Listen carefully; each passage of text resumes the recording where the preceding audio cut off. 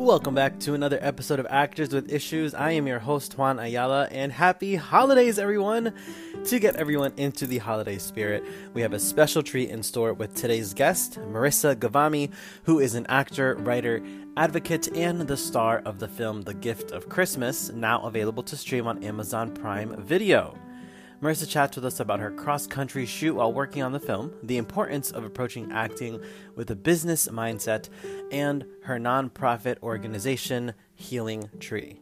Now please enjoy this delightful conversation with Marisa Ghavami. Let's start at the beginning.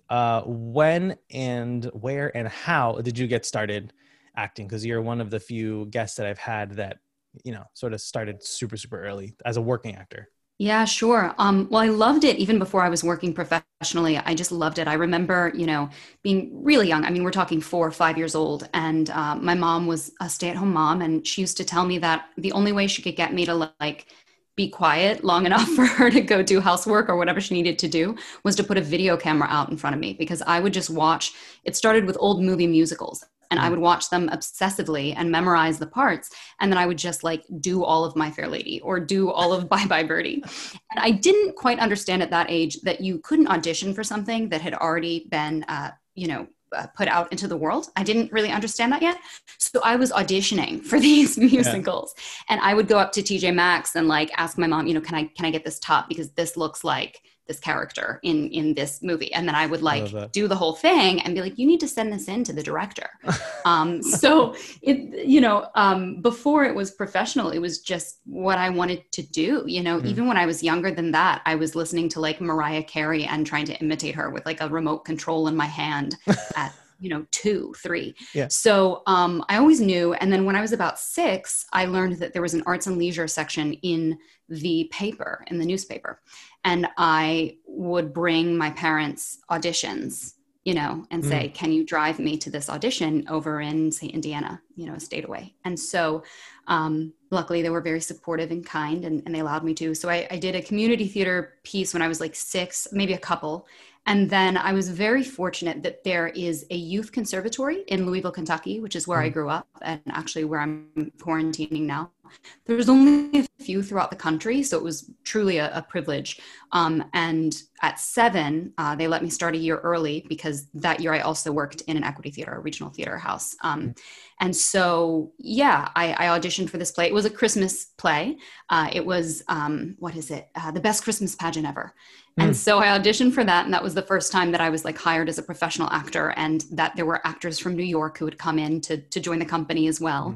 And I joined Walden that year. So I guess, it was just through sheer, I want to do this, and how am I allowed to do this? Yeah. And you're fortunate to be in an area where there were pretty affluent in the arts. Yes. Actors Theater of Louisville is here, Kentucky Center for the Arts. We had a lot of opportunities that I don't know if I realized at the time how fortunate I was, but growing up and hearing from friends who maybe didn't grow up in a place like that, I realized that was really just a huge blessing and really fundamental in shaping me into the artist that I am today, because I got to start so early. Yeah. It's so interesting to hear, young kids or actors that started rather young. And then, it's sort of in hindsight, you're like, wow, I had all of this happen to me because, as an adult, it's we're gunning for that sort of opportunity to get equity points and to work with, and all that. So that's amazing that you were that driven and passionate as a kid. You're like, hey, here's an audition, Mom. Can you drive me? Here's this audition. Yeah, it was fun. And then once that started, you kind of just get known in your community. And so then I would, get to work more and more. And I also did some modeling early on. My mom had modeled. And so I guess she was still maybe doing some and brought me on a set. And then I got really snooty and was like, I just want to act. This isn't speaking. There is no talking involved. So there's no acting, and I want to act. And, looking back too, I told my mom recently, I said, you should have just told me, do these national campaigns, make money, and put yourself through theater school. Teach the kids something about life here. But no, she was very kind and said, you don't have to do anything you don't want to do. So.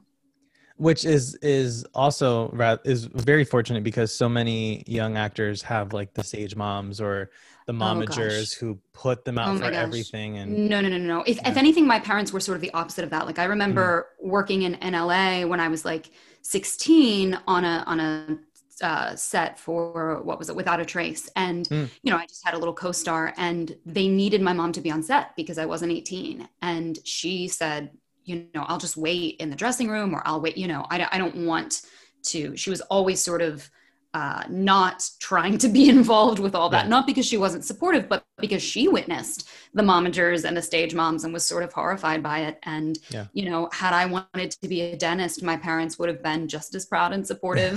Like, you know, it had nothing to do with their dreams or anything. My dad was a restaurateur and my mom was a stay-at-home mom. So they didn't care. Yeah.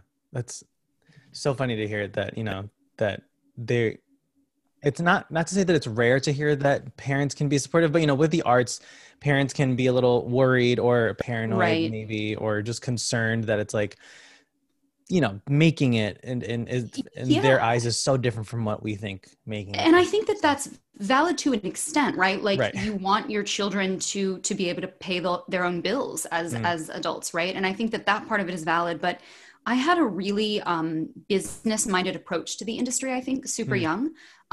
I won the Apollo when I was 12, and it took me out to LA quite young at 12, 13.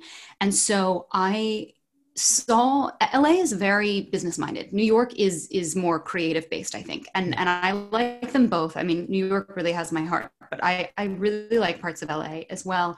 And so at a really young age, I realized though the business side of it. So I remember being like 14, and once I had this manager who found me at the Apollo. She produced the Apollo and she had actually discovered Michael Jackson at the Apollo. Mm, So I had this big kind of legendary manager, and I had an agent and I had some meetings set up. And so it wasn't just like, I want to be famous, I want to go to LA. It was, mm, hey, mom and dad, let me sit you down with a folder that says Marissa's Guide to Financial Independence.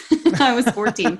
And I said, look, Dad, if you'll give me your restaurant on like a night that it's closed, I will do cabaret nights. And so I had mm, raised like 14 grand over several months because I had a lot of support in my hometown from the various shows that I had done throughout the years. And so I said, I've raised this money. I have these reps. And I want to do this not just because it's some whim, but because I've dedicated myself to this since I was 7 years old. And I've sort of exhausted the opportunities where I am. And what an amazing experience. And given all of that, will you support me to do this? So I think, I don't want to give the impression that if I had just said, I want to go out to LA, at right. 10 years old, my parents would have been like, sure. It wasn't that. It was very well thought out. There were real concrete opportunities. And I was taking responsibility for myself and not asking them to foot, absolutely every bill. And, so they were thoughtful about it. They weren't just like, whatever you want, kiddo. Right. Yeah. Yeah. It's refreshing to hear that you were so business minded so young, because to this day, I mean, I know actors that are like 30 or 35 who Yeah. still have no business approach to it and don't treat, Yeah. they think it's all show and no business. And it's more business really in Do reality. you think that that's the fault of conservatory, college programs? Why do you think that is? Because I find that painfully common as well, just in my Yeah. friends and colleagues. Um, I honestly don't know. I'm not a fan of the idea of conservatories, of like, you're gonna eat, sleep, live, and breathe the Mm-hmm. arts every Mm-hmm. day. I got my theater degree from a community college, so I had to Cool. go to theater 101 and acting and voice and diction, and then to accounting and bio and Sure. algebra. Yeah. Like, Yeah. I was preparing myself a bit and keeping these skills, these real life world skills, if you can consider biology a real world skill, or anything like Sure. that. I know quite a lot of people who have gone to conservatories, or academies of acting, or there's so Sure. many in New Sure. York especially, um, and they don't teach you a lot of the business. It's all on craft, which yes Yeah. is incredibly important, but also you need to Absolutely. know how to type yourself, and how to, what your headshots have to look like, and how to build your website, and how to promote yourself, and all that stuff. It's so many different factors. And the majority of actors, or at least younger actors now, are focusing entirely on craft, which obviously training is very important, but it has to be a Right. balance, you know? Yeah, I would like to tell my friends sometimes, because sometimes it's my most talented and skilled friends, I feel like, Mm, and that's not across the board, but, there's certainly people that I know who I'm just like, wow, your work is just absolutely amazing. However, if you don't understand the business side of it, mm, your work isn't really going to be seen by many people, if you yeah. can't really put yourself out there. So I started sort of, low key coaching actors when I was in my young 20s. I went to the William Esper studio and Mm, got to study with the late, great Bill Esper. And I didn't go to college. I deferred my acceptance to NYU and USC for a year, and then my life kind of took a different turn. But later, I studied at the Bill Esper Studio, and mm, I noticed early on there that a lot of my colleagues and classmates, they were so amazingly talented and skilled. And then when it came to like going to an agency meeting, they were paralyzed. And so I sort of started helping them. And it turned into, oh my gosh, I'm doing this all the time. So I sort of, not as like a main career thing, but just offered coaching to actors because I realized that if I gave them the tools and the knowledge about mm, it, just like the craft of acting, if you're properly prepared, then a lot of that anxiety goes away. But there's yeah. not a lot of preparation that we're given, in class oftentimes. Yeah. You're absolutely right. I'm realizing now that some of the most like talented, skilled actors that I know, um, when they go to like an agency meeting or a manager meeting or a workshop with a casting director, Sure. um, their scene is great, but you don't always get those scenes when you go to an agency meeting. It's not, Hmm. they don't always give you something to read or Right. something like that. So there's so many other elements going into it that, like when they say, tell us about yourself, don't say anything that's on your resume because they saw your resume Right. already. Like Right. about you, what do you like to do? Because, I'll say all the agency meetings I've had. I mean, maybe I can't say all, but let me say probably 9 out of 10 over the years, I have not worked in the room. Maybe they've seen my reel before or mm, something, but most of the time it's a conversation. yeah, It's like an interview. yeah, yeah. Any general that I've gone to and or an agency meeting, and one of them was over Zoom, because it was during COVID. But yeah, it's always just they want to get to know you, see what you're like, see if Hmm. you're exactly like you are on screen, or if you're the complete opposite. And they're like, okay, there's Sure. range there, or like, oh, Yeah, or sure. they've nailed their type. They know exactly what they're sort of going for. Like I play the techie and everything, the hipster techie type of person, the fast I talking can guy, see because it. that's what I That's am. cool. Yeah, sure. It's got it down to a T. Wherever That's me and the great. casting directors are on the same page. Um, but did you struggle with sort of finding your type at first, or because you had that business mindset, did you sort of like have it Um, down pat from the I, start? I think I understood that my type wasn't necessarily what I wanted it to be, but that Mm, I would need to embrace that mm, for a while. yeah. I think Oprah says like do what you have to do until you can do what you want to do. Mm, So love it.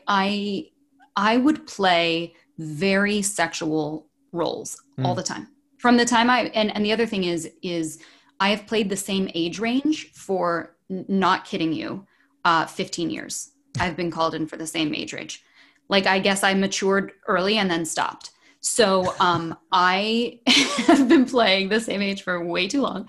And typically I would be seen as like very sexual um, women. And that is not me personally mm, necessarily.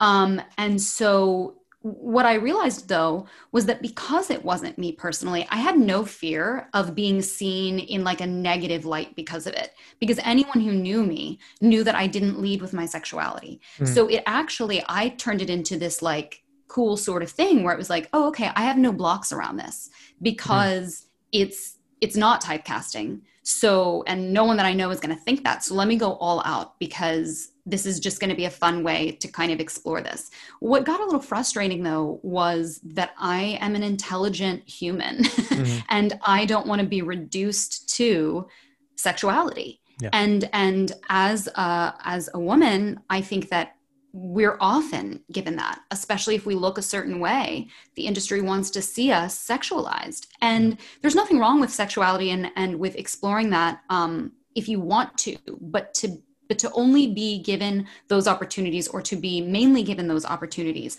to play roles where the number one thing that, the reason that character is in the script has something to do with their sexuality, that got really tiresome after a while. And that isn't me not knowing my type or accepting my type. That's me wanting the industry to widen the type for women, for young women, for women who look a certain way. And, you know, it's getting a little better. I think it's getting a little better. But yeah, that's sort of what I have to say about type. And also I think I'll add, we sort of talked about this briefly. I'm queer and I'm Iranian American.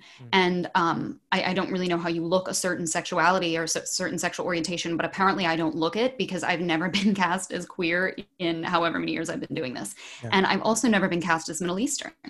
And, I have fair skin, I have blue eyes, but my dad is from Tehran. And so whether I look the stereotype of what many, Americans at least think is Middle Eastern, I am. So I think I would like to see, these roles and these categories sort of broaden so that I could bring more of myself to roles, or at least different flavors of what I could play. Yeah. It's such, well, we can touch on both of those. But the queer representation has slowed, like the needle's been moving in the right direction. Sure. But it's still not the sort of meaningful storytelling with those types of roles. I was just talking about this with Troy Iwata. He was, as of now, when we're recording this, he was my latest episode to go up. And, in the show that he's in on Dash and Lily, he is, he plays is a gay character. And, is in a happy relationship. His storyline is not about like, they didn't accept me. It's not about tragedy, nor is it about like hypersexualization, because with queer characters, it's like one or the other. It's like, this is about how they were thrown out of their home and how they overcame adversity. And yes, that happens a lot, but also some kids come out and they're embraced by their family, but those aren't the stories that we see for whatever reason. Right. I mean, my parents literally were just like, okay, great. What's for dinner? Like it's, my parents don't care at all. And so, they care as in they affirm me and love me, but they don't make a big deal out of it. It's just kind of a non-issue. So yeah, you're right. We need to see all of the stories that exist. And we also need to see people who don't necessarily look the way that we may stereotypically, we like the collective, consumer, see queer characters, because I don't think that that's really helping anyone to just show queer folks looking queer. Like, what does that mean? You know what I mean? It's that's I don't know, that kind of bugs me. No, me too. Because not every gay man is super effeminate and flamboyant, right? And not every queer woman or queer person, like they're, especially with bisexual characters, they're usually like, because they're attracted to men and they can't keep their hands off, they want everyone that walks by. It's like it's always hypersexualized, and it's so frustrating as a bisexual person. It's like, nope, that's not the case. And that's also not the case in life, right? Like, maybe some bi folks are absolutely like, they want a lot of sex and that's great for them. But there are many of us, like I'm really not like that. And for me, it's more about like, just being able to be attracted to a human being. And that has really nothing to do with their parts, And so, I would love to see more bi characters, frankly, just more bi characters, but then within that, being represented in a way that's not like cheating, or that's not, can't make up their minds, or these things don't help the stereotypes that bi folks already deal with. And bi folks already have a really high suicide rate and anxiety rate, and, already deal with not being accepted by the queer community or the straight community at times. And let's help us out a little bit more than that, Yeah. It's, it's not so binary anymore. But it used to be like, you're straight or you're not. And now it's like, nope, there's all of these other sort of identities that we've put out into the open that we want to see are represented, Absolutely. So I want to talk about your latest, I don't think it's your latest booking, but your latest project. Sure. The Gift of Christmas. Yes. So we actually shot it 2 years ago. Really? Okay. I was going to ask, if that was how long ago that was. I know features can sometimes take forever to get done, depending on the budget and how quickly they can get everything done. So with that one, where did you guys film? Because I saw that I haven't seen the film itself, but I did see the trailer and I saw there were like Yeah, so we all shot over. everywhere. Yeah. We started shooting in Los Angeles, so I was flown out to LA, and we had a few days there, and then we shot. We basically mirrored the story and shot, a road trip Mhm. basically. So in the story, the my character and now my real life partner's character, that was fun. We fell in love while shooting. Really? So That's so yep. cute. I So love it. our characters, meet in LA and then they travel back to Kentucky, which is where they're both from. So in real life, he's actually from Southern Indiana, which is right over the river, and I'm Yeah. from Louisville. So this was all very, art imitating life. So Super we meta. took the road trip across country. Yeah, it was wild. So we shot on the road and it was really fun. I mean, I had never done a road trip movie.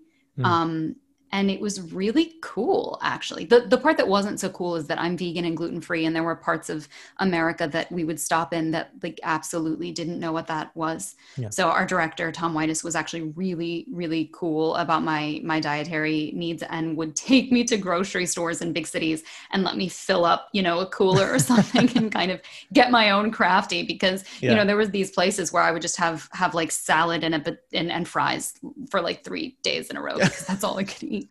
But other than that, the road trip was really neat. It was really cool, and we got to see some beautiful sights. We shot in El Mapeas, which I mean, I'm not terribly afraid of heights, but I mean, I think it's in the trailer. If you see the shot where we're just like overlooking a freaking canyon and Mhm. it's blizzarding, that was kind of scary, but also really beautiful. In what time of year did you guys shoot? We shot it around Christmas. Yeah. So we Okay. shot it like, I guess it was the end of November through almost the end of December. Gotcha. Yeah. Oh, so it was pretty quick. It was pretty quick. Yeah. It was pretty Okay. quick. And that was a challenge. So it's a faith-based movie. Did you grow up religious at all, like with your family? No, I didn't. And, that was actually something that I wasn't super excited about, because a lot of faith-based films, I think, can be a bit toxic for folks. And so that was actually something that I Yeah. was I was kind of concerned about. I'm happy to say and proud to say that I don't think that there's any toxicity in the film. It's really just the way that I look at it is it's telling the story of people who have a certain faith. It's their Mhm. story, but there's no messaging in it, that I felt was harmful. Yeah. No one's trying to I convert guess anyone. if you no, I mean, and it's not yeah, the way that I see it is it's really just like you'll hear about, like them going to church and like checking on the person who missed their like Bible study group, but there's not that like harsh, like pressuring, undertone of it. And my character kind of had walked away from her faith, Mm. and she doesn't necessarily, well, no spoilers. So, I felt like it was a film that people, even if they weren't Christian, could watch and enjoy and relate to, Mhm. even if they didn't relate to the faith-based part of it. And no, I wasn't raised a certain religion. So my dad's, like I said, from Iran. My mom's from Louisville, and my dad was raised in like a Muslim country, but not necessarily Muslim, and my mom was raised in like a Catholic community, but not necessarily Catholic. So they came from different sort of ends of the spectrum. And Mhm.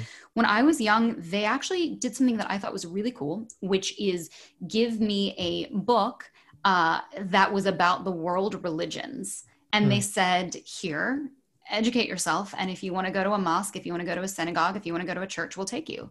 And I really appreciated that because I think it allowed for me to think for myself. So I thought that was really lovely. That's beautiful. I grew up They're in a pretty cool. very, yeah, yeah. Your parents sound super cool. Can you adopt me? Yeah, shout out to Majid and Debbie. Yeah, they like adopting my friends, so sure. I grew up in like my dad eventually became a pastor, Oh and wow. was super involved in the church growing up and whatnot. It's how I eventually became an actor. Was Oh wow. a very music heavy Hispanic church. So the music was Gotcha. really, it was a Spanish church as well. Um, so lots of music involved. It wasn't like, so in some churches they have like one hymn. It's like, nope, we've got like a 30-minute set of really intense music. And that led to like musical theater and all that stuff. But like, you know, growing up in a Christian household, and in a Christian family, you know, Christmas is always super faith-based, and it's nice to hear that the you know, the gift of Christmas was faith adjacent, you know, in a way. Yeah, it's like, I mean, you'll have to see it to see it. I mean, I don't know like where folks draw the line on that. You know what I mean? It's like what could seem incredibly preachy to one person could seem like nothing to another, depending on how they grew up, depending on other films that they're exposed to. I mean, certainly compared to films that I've seen and been really turned off from, I don't think it's on that end of the spectrum. And I've had some friends watch it who aren't religious and maybe even have some issues with religion, and they were like, "Oh, I was really pleasantly surprised by that," you know. So yeah, I mean, there's certain lines that may make folks like uncomfortable if they have, you know, an aversion to the Christian faith. But if you're coming at it sort of from a neutral standpoint, I think it's not going to like overpower the story. I personally don't think so. I was glad of that, you know? Well, I can't wait to see it. I like to, as much as I love Christmas, I am one to let Thanksgiving have its time, and then Black Friday is when Christmas starts. I heard Christmas music, I think around Halloween, and I was shocked. Yeah, we seem to start earlier and earlier. I mean, you know, it's COVID time, so whatever people need, if that makes them happy, have your Christmas music, have it. Exactly. And thank God for movies like The Gift of Christmas coming out way before, so people come out way before. And I think it may be, so we're on Amazon Prime Video, we may have other releases as it gets closer. I don't really know. So actors are not always the most in the loop on these things. Right. Yeah, no one's updating you on. Put it on my Instagram. Did you grow up in a family that is like super obsessed with Christmas at all, or sort of? No. I mean, you know, my dad didn't grow up even celebrating it, but he says that he likes it when he gets presents. He's like, I like this Christmas.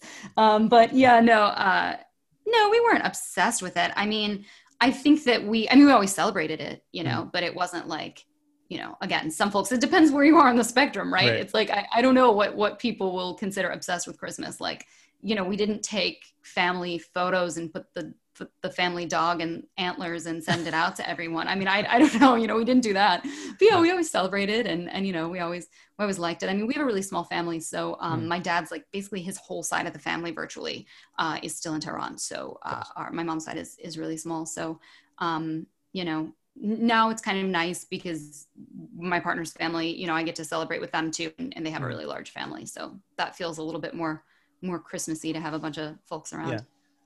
Yeah. With me, it's because, you know, big Christian family, and my mom's like one of 10 kids. My dad's one of 6. So always big. Wow. Thing. Yeah. No. So I'm an only child. So, that sort of thing amazes me. I say my partner's family because last Thanksgiving we went, and I think they had, I'll have to ask them, but I think they had 42 people at their Thanksgiving dinner. I mean, it was like nothing I'd ever seen before. Yeah. There were like rented tables, you know, I mean, it was just, it was wild. It was really cool for me coming from this tiny family, or at least, you know, my American family is tiny. It was really neat, but yeah, that's fun. I mean, you know, I think it's really neat to have a bunch of loved ones around. And is there anyone else in the arts or creative in your family at all? No, not really. You know, I mean, on my mom's side, there were some people who did it, but not necessarily on like a super professional level. I think my grandmother had wanted to. She was really stunning, and they had, I guess, she'd been offered to go out to Hollywood. And back then, I guess it was more like based on just the look, you know. I don't know that she was really acting even on like a community theater level. I don't think she was, but I think they really liked her look, and she had a beautiful voice. And I sing a tiny bit in the film as well. And so I sing too. And so she had a really beautiful voice and a great look, and they wanted to take her out there, and her parents said no. And then I think that she wanted to be a doctor, and her parents said that women didn't do that. And so then she decided to be a fingerprint technician. And it was really cool because she was the first female to be in that role. I don't know if it was in the state of Kentucky or if it was actually in the US. I'm not sure, but I know she beat out like a gentleman from Washington or something. And it was a really big deal. And it was a very male dominated field. And she's fingerprinting hardened criminals, like murderers. She's doing there, and she had them saying, yes, ma'am, and no, ma'am, and thank you, and please. So, she kind of found her way to be a badass and do what she wanted to do. But, yeah. And then she said she almost became a nun, and that was because she liked kids and beer. And she thought that was a good fit. And then she met my grandfather and decided that wasn't right for her. So, a little bit, but not really. My dad can't match pitch or even like find a 4/4 beat on a song. Oh, so, Got yeah, it. he's like there. Yeah. Yeah. We all know a couple people that, yes, Yeah. they can't clap. They're clapping on the offbeat and we're like, what are you doing? Yeah. When you need mealtime inspiration, it's worth shopping Kroger, where you'll find over 30,000 mouth-watering choices that excite your inner foodie. And no matter what tasty choice you make, you'll enjoy our everyday low prices, plus extra ways to save, like digital coupons worth over $600 each week. You can also save up to $1 off per gallon at the pump with fuel points. More savings and more inspiring flavors make shopping Kroger worth it every time. Kroger, fresh for everyone. Fuel restrictions apply. So I want to talk a bit about your nonprofit organization, Healing Tree. So how did that come about? How did you? Yeah, I mentioned that I deferred my acceptance to college and that my life took another turn, or a different turn. In my late adolescence, we've talked about my parents a little bit. I had a really nice upbringing, really lovely humans raised me, and I'm very grateful for them. But in my late adolescence, my life took a turn, and it was due to really severe abuse.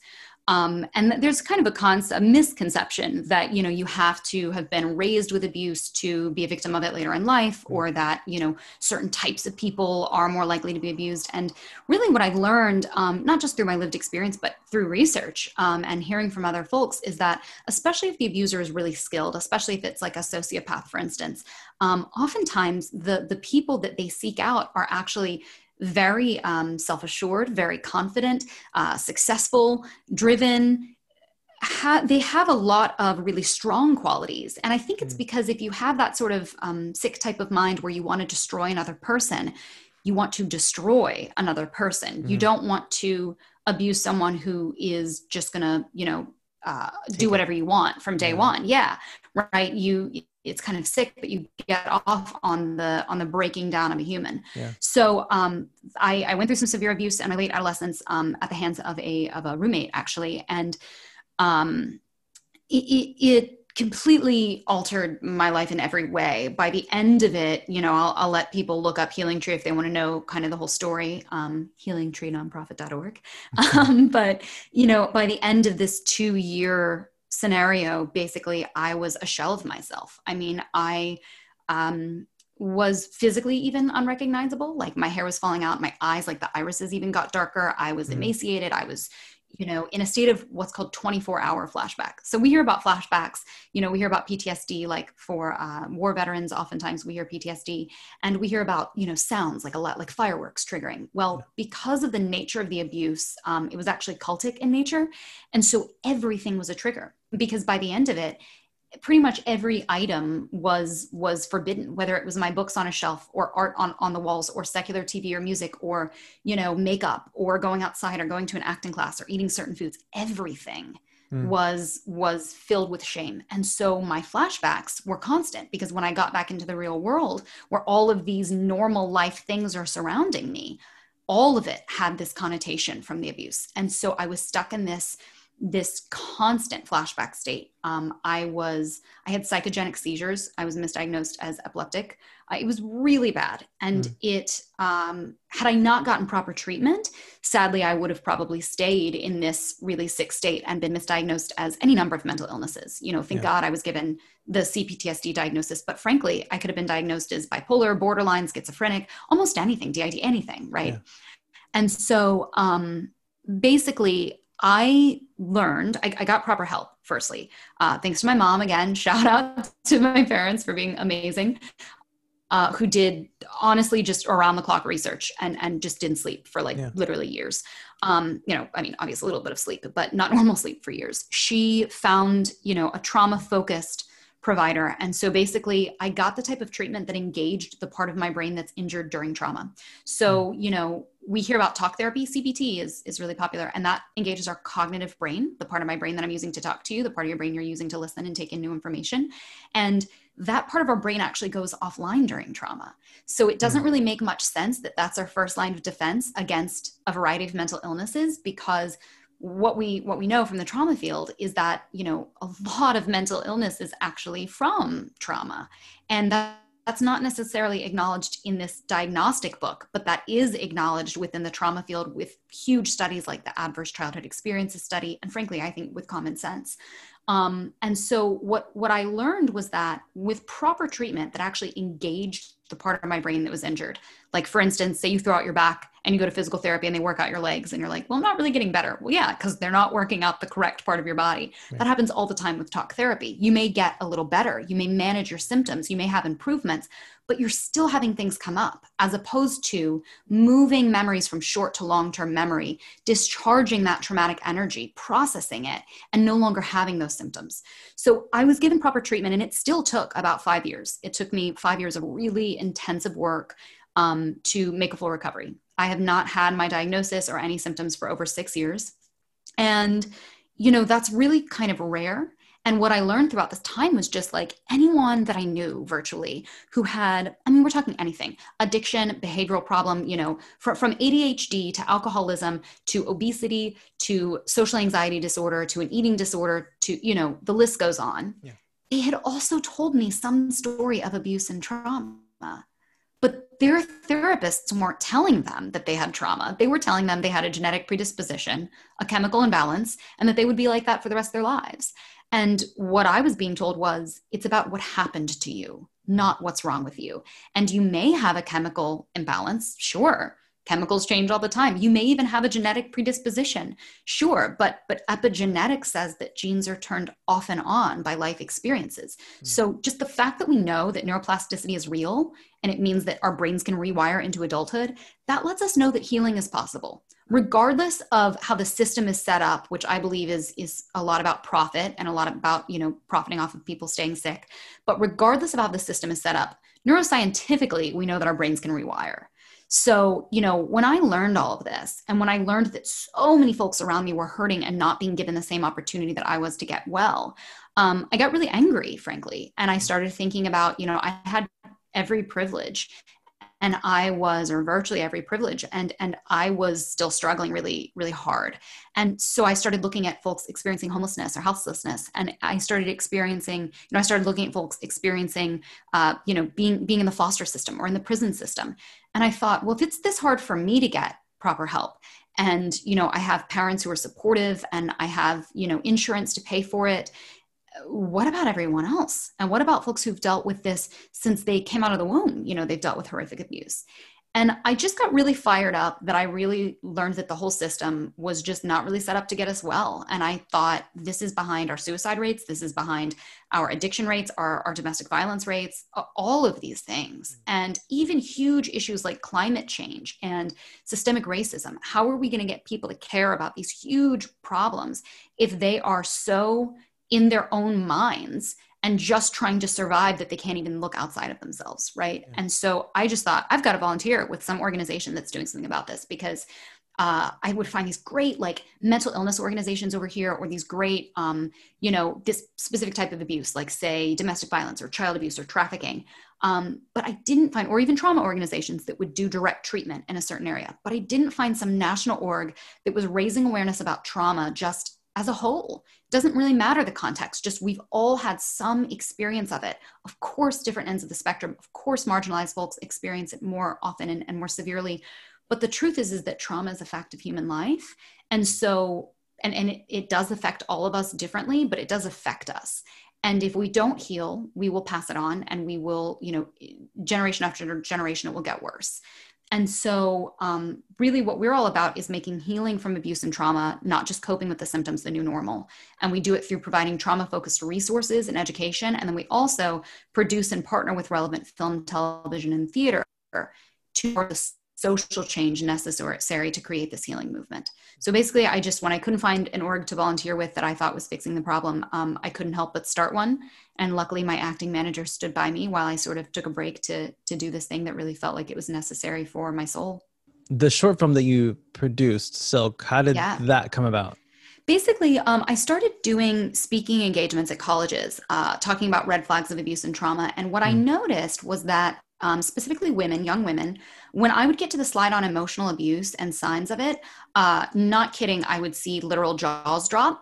And what I learned was, and then after the Q&A, I'd still have a line of people coming up to me to ask questions. And a lot of the questions were, is it abusive if? What does this look like? And we would do surveys and we'd ask them, what did you learn? And the thing that they learned the most over several engagements was gaslighting. Now, gaslighting sets the stage for all other forms of abuse, basically, because if you can get a victim to doubt their perception of reality, you can do just about anything to them. So gaslighting is often kind of a kind of like phase one, if you will, of abuse, because it sets the stage for the victim to accept other forms of abuse because their equilibrium is so off balance and they can't trust their gut.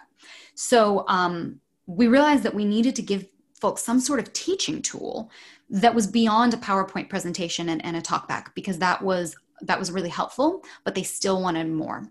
And so the 1944 movie Gaslight is where the term gaslighting is from, but it's about a gentleman using, well, not a gentleman, a man using gas lamps, turning them up and down in the house and making his new wife believe that she's seeing things and making her doubt her perception. That's what the term is from. So kids these days don't relate to that. They don't know what a gas lamp is probably, or they don't care. And so what do we do, right? And I was cast in a play with this amazing actor, actor and dancer and aerialist. And her name was Krista Marie Jackson. And she was dancing in the play and her dancing was amazing. But then I saw some of her aerial clips. She was Zendaya's body double for The Greatest Showman. So that gives you some idea of her level of aerial work. Yeah. She was so brilliant. And I just thought, I'm producing this film on gaslighting. Is there any way that I can use her talent and showcase her talent? Because it's just so amazing. And then when I was interviewing co-writers, because I had never written professionally in this way, and I wanted a co-writer, I was speaking to this gentleman, David Caudle, who's an award-winning playwright, who we ended up bringing onto the project. And I said, is this just absolutely insane? What if we centered it on an aerialist and her lighting designer? And what if the lighting designer was messing with the lights in her act? And that was sort of our wink to the old movie Gaslight. Tell me if this is nuts. And he loved it. And the fact that he embraced it actually really gave me the faith to do it. So we basically centered on this aerialist and her new lighting designer boyfriend, who is messing with the lights in her show and obviously employing other forms of abuse like projection and blame shifting and love bombing and all these other things, right? And so we shot it last year, and we shot it. I was very proud to say that we shot it with a crew of 75% women, many of whom were queer and people of color. And our cast is diverse as well, with a queer Black woman in the lead and with a trans Hispanic person in a supporting role. And there's only 4 roles. It's pretty small cast. And so we really just tell this story in an entertaining, intimate way. And it doesn't look like an after-school special because we have, Garcia from Tales of the City opposite like Ellen Page and Laura Linney in it. And, we have Fran Kranz from Cabin in the Woods and Louisa Cross from Billions and The Flick on stage. And, our director was John Magaro. So he's in Carol. He's in The Big Short. He's opposite Ellen Page in The Umbrella Academy. He's in the new The Many Saints of Newark. I had a very small role in a film called Not Fade Away, which John was the star of. It was David Chase's first feature after The Sopranos. It had a theatrical release thanks to Paramount. And so John and I stayed friends. And one day again, we were just having coffee and I said, is this a wild idea to do this film and blah, blah, blah. And, I was just sort of picking his brain. And frankly, he'll hear this maybe one day and be like, you wanted me to do it. But in the back of my mind, I was like, I kind of hope he says, let me direct it. But I was really just picking his brain. I would have been fine if he didn't. But he said, you don't have to hire some DGA director. Why don't you just get like a name actor that you trust to do it? And I was like eating my whatever, snack and drinking my coffee, just silently waiting. And he was like, I could do it. I was like, yes. So we just had this amazing team, you know, I mean, like the woman who did our wardrobe, did it for the prom on Broadway. And like, we just had like an outpouring of love and talent to create this film. So now we're taking it virtually to colleges, and doing these workshops built around it. And then it'll hit the festival circuit next year, hopefully. Amazing. That's so amazing. There's so many different, issues and topics and things that people overcome in life that they then want to see somewhere, like, oh, so I'm not the only one that's gone through this, or like, oh, someone else gets it. I'm not crazy. I'm not the only one that's going through this. I can't wait to see it. I hope that it gets, put up somewhere at some point, because it sounds amazing. Really. Congratulations on that. Thank you so much. Of course. That's, it's not easy to just put something together, to produce something, and, to collaborate with such a team that was very behind it, and, not just doing it to be busy. It's like, no, it sounds like they really believed in the project, so again, congrats. I hope I could see it someday. Thank you so much. Yeah, we will, I'll put it up on my social media and everything once we head to festivals. We wanted to wait, we didn't want like a virtual premiere. So we wanted to wait. It's also a little hard, we had our kind of school cut, but we are just still making the final tweaks on our festival edit. We're kind of getting it just right before we send it to festivals, but I'm pretty excited about it. And it was really empowering, earlier when we were talking about roles that, or types, and I was kind of complaining about being seen a certain way. It was really nice to be in the producer role and get to say, we're going to do this right. And Krista had spoken to me just as an actor and as a friend, and said, she was seen as, not Black enough, or too Black, or can you straighten your hair, or, what are you, or, whatever these comments are that are really toxic and racist and wrong, that so many folks in the industry have heard from casting. And it was really nice to be in a producer role and be like, I want you to be exactly who you are and who you want to be in this role. And that felt really nice. And it felt really good to, not try to do like what the industry wanted, and not try to fit some sort of mold that some network needed us to. No, like we just made a story that we believed in, and with a cast and crew that we believed in. And, everyone was so happy on set. Like everyone was so just really enjoyed themselves. And I remember when we had some background actors come in, I was the lead producer and the co-writer, and I was holding doors open for folks coming in, and I was getting the director coffee. And I remember, asking someone, hey, how'd you find out about us backstage? Or, who brought you in? I want to thank everyone and get to know them. And they answered the question, and then they said, what about you? Are you an intern? And I was like, no, but I didn't mind the question, because I thought that actually makes me happy that I'm leading this project with service. And that was actually really affirming to me. So, but it was exhausting. I'm still recovering. You're still recovering. I feel like I am. Like, producing is, when you do it right, like it's so all consuming, and it's a lot. Yeah. And, because you were so involved, it was even more than what it normally would be. Cause you hear of producers already having a lot to do. And because you were doing all of these other things, it's like, you weren't just sitting in the chair behind the directors staring at the monitors, and you're like, nope, we're going to make sure everything is running smoothly. Yeah. Yeah. No. I was like running to Office Depot when we needed like the thing for the scene with the computer. And I was like in the heat, right. I was doing, all the stuff, which was fun and really cool. And, it was like going to film school, but just by doing it. So unfortunately we're hitting the end of our time. But I always like to finish with a little rapid fire round of questions. We've got a couple holiday questions thrown in there. Alrighty, so 90 seconds on the clock, and we're going to start with the most difficult question. Coffee or tea? I'm nervous. Tea. Pumpkin spice latte or peppermint mocha? Peppermint mocha. Theater or screen acting? Theater. Drama or comedy? Drama. Hero or villain? Hero. TV or film? TV. Your most recent binge watch? Oh my gosh, I haven't binge watched almost anything. The Vow. I watched The Vow recently. but I'm still not done. I don't know if that counts. Your favorite Christmas movie? I love The Holiday, and I love It's a Wonderful Life for a classic. If you weren't an actor, what would you do for a living? Want to be an actor. Worst side job that you've had?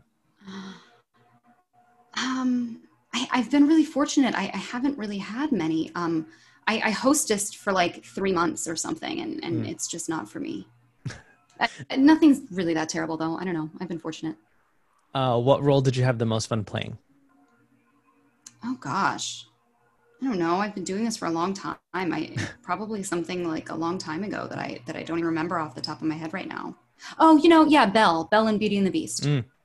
Love it. We had a big amphitheater, 2,000 seats, and it was beautiful. Amazing. What's the role that got away?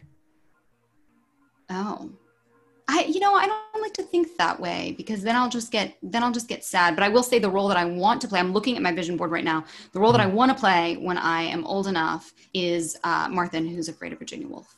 And if I don't get that, it will have gotten away, but I'll get it at some point. And last question, in 10 words or less, what advice would you give to a young actor? Get to know yourself as a person.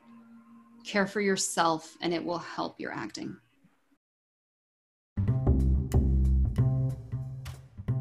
And that is it for this week's episode of Actors with Issues with special guest Marissa Ghavami, who you can follow on Instagram at Marissa Ghavami. That's Marissa with 2 S's, Ghavami. And you can check out her organization's website at healingtreenonprofit.org and follow us at Actors with Issues. If you enjoyed today's episode, please subscribe to the podcast and leave a rating and review wherever you're listening, and catch new episodes every Friday on all podcasting platforms. This is Juan Ayala signing off.